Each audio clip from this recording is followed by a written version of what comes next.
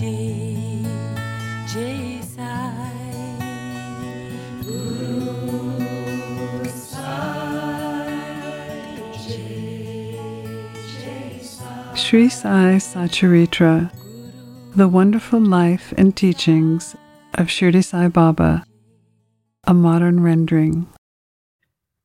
Chapter 50.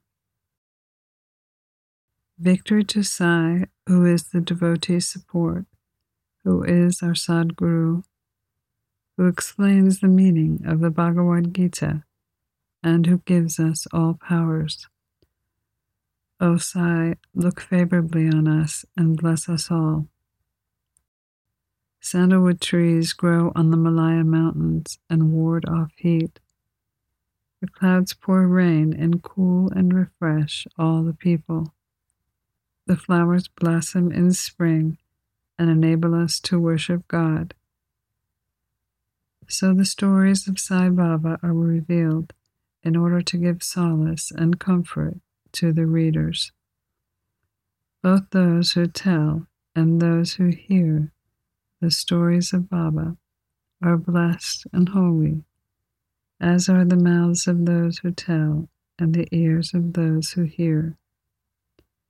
It is a well-established fact that although we may try hundreds of sadhanas, we do not attain the spiritual goal of life unless a Sadguru blesses us with his grace. Hear the following story that illustrates this. Kaka Sahib Dixit. Kaka Sahib was born in 1864 into a Brahmin family. After finishing his primary education, he completed his secondary education at Nagpur. After graduation from college in 1883, he passed his law and solicitor's examinations and started a solicitor's firm of his own. Before 1909, Kaka Sahib had not heard of Sai Baba, but soon after that he became one of Baba's greatest devotees. While he was staying at Lonavla, he happened to see his old friend, Nana Sahib Tondakor. They spent some time talking about many things. Kaka Sahib described how when he was boarding a train in London, he met with an accident, slipped and fell, and his leg was injured. Hundreds of remedies gave him no relief.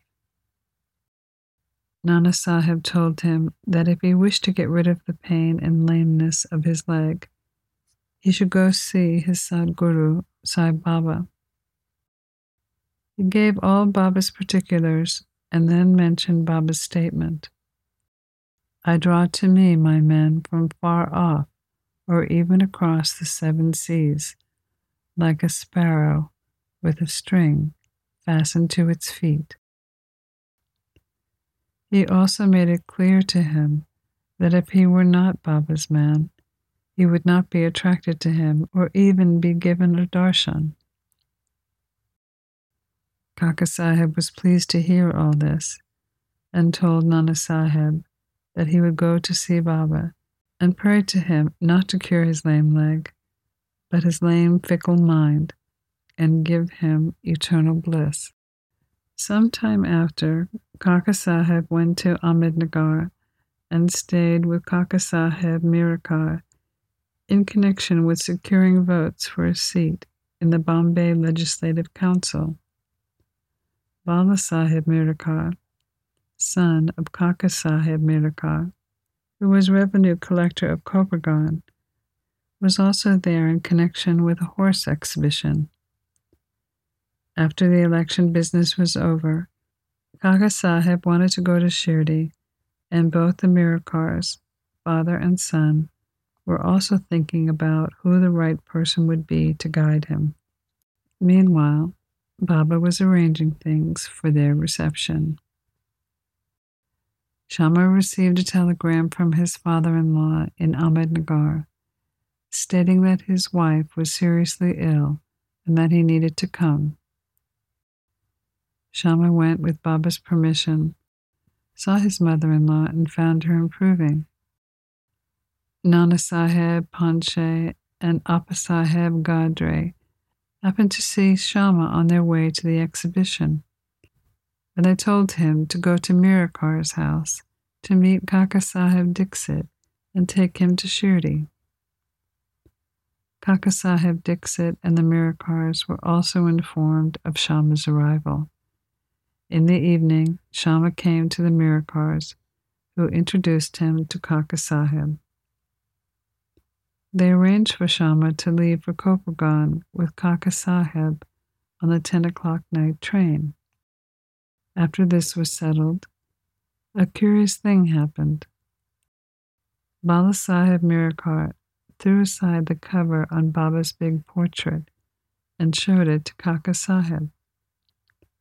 He was surprised to see that Baba, whom he was going to meet in Shirdi, was already there to greet him in the form of his portrait. He was very moved and bowed before the portrait. The portrait belonged to Megha. It had been sent to the Mirakars for glass repair, which had been done, and it was decided to return the portrait with Shama and Kaka Saheb. Before 10, they went to the station and booked their passage. But when the train arrived, they found that the second-class seat was overcrowded and there was no room for them. Fortunately, the guard at the train turned out to be Kaka Saheb's acquaintance, and he put them up in first class. So they traveled comfortably and landed in Kopargaon. Their joy knew no bounds when they saw Nana Saheb there, who was also bound for Shirdi. Kaka Saheb and Nana Saheb embraced each other, then, after bathing in the sacred Godavari River, started for Shirdi. After arriving in Shirdi and having Baba's darshan, Kaka Saheb's mind melted. His eyes were full of tears, and he was overflowing with joy. Baba told him that he was waiting for him, and he had sent Shama ahead to receive him. Kaka Saheb then passed many happy years in Baba's company. He built a wada in Shirdi, which he made more or less his permanent home. The experiences he received from Baba are so many that it is not possible to relate them here. The readers are advised to read a special account of them in the Sri Sai Leela magazine. While talking to the devotees who were sitting around him, Baba said, "These are my Darbar people that I referred to earlier."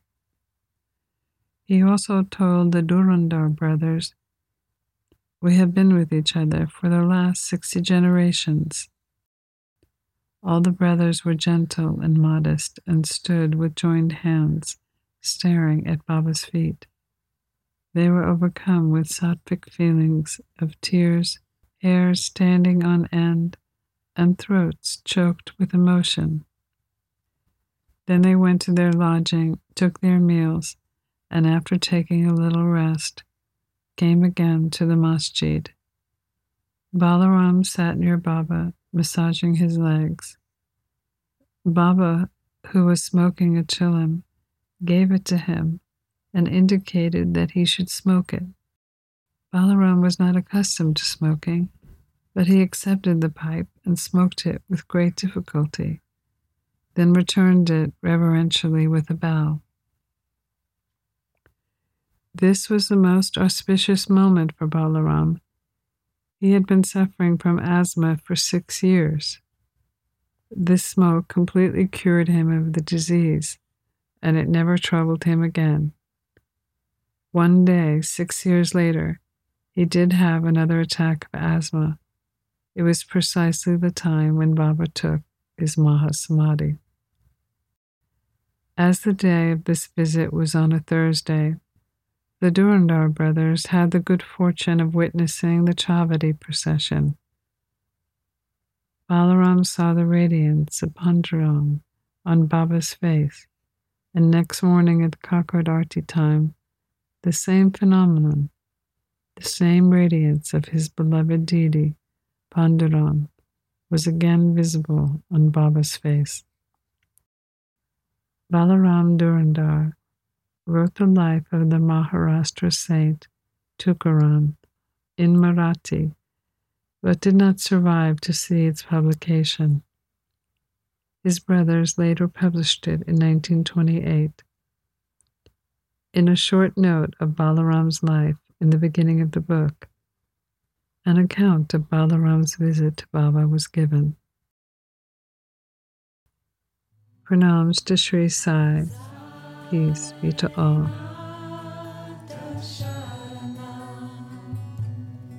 You've been listening to a modern rendering of Hamad Pant's The Sri Sai Satcharitra, The Wonderful Life and Teachings of Shirdi Sai Baba, edited and narrated by Monica Penacanda.